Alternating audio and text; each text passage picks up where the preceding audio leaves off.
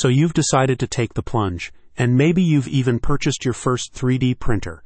Now you've got to figure out all this filament malarkey. What's the difference between them, and how do you know which is best for your project? This guide from Functionalize can help. Alongside the features of the filaments themselves, Functionalize also offers a buyer's guide with storage instructions, UV resistance information, and tensile strength insights.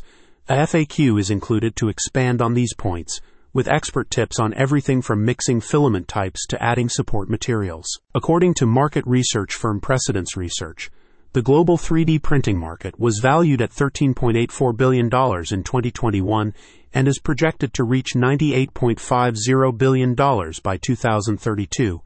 Driving much of this growth is rising adoption among small businesses, hobbyists, and everyday consumers purchasing desktop 3D printers for personal use.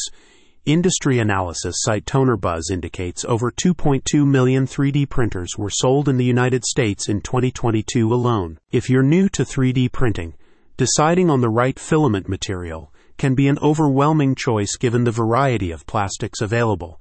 Functionalize's guide provides an in-depth look at the most common filament options on the market today. It covers how to choose the right filament based on the specific application and desired material properties.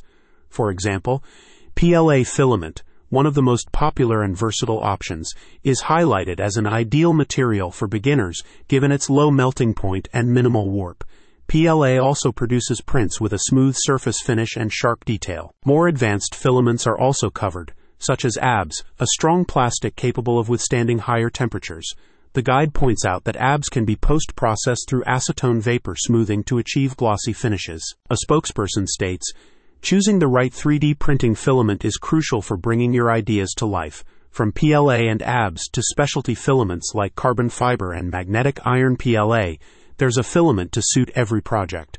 How do you decide between them?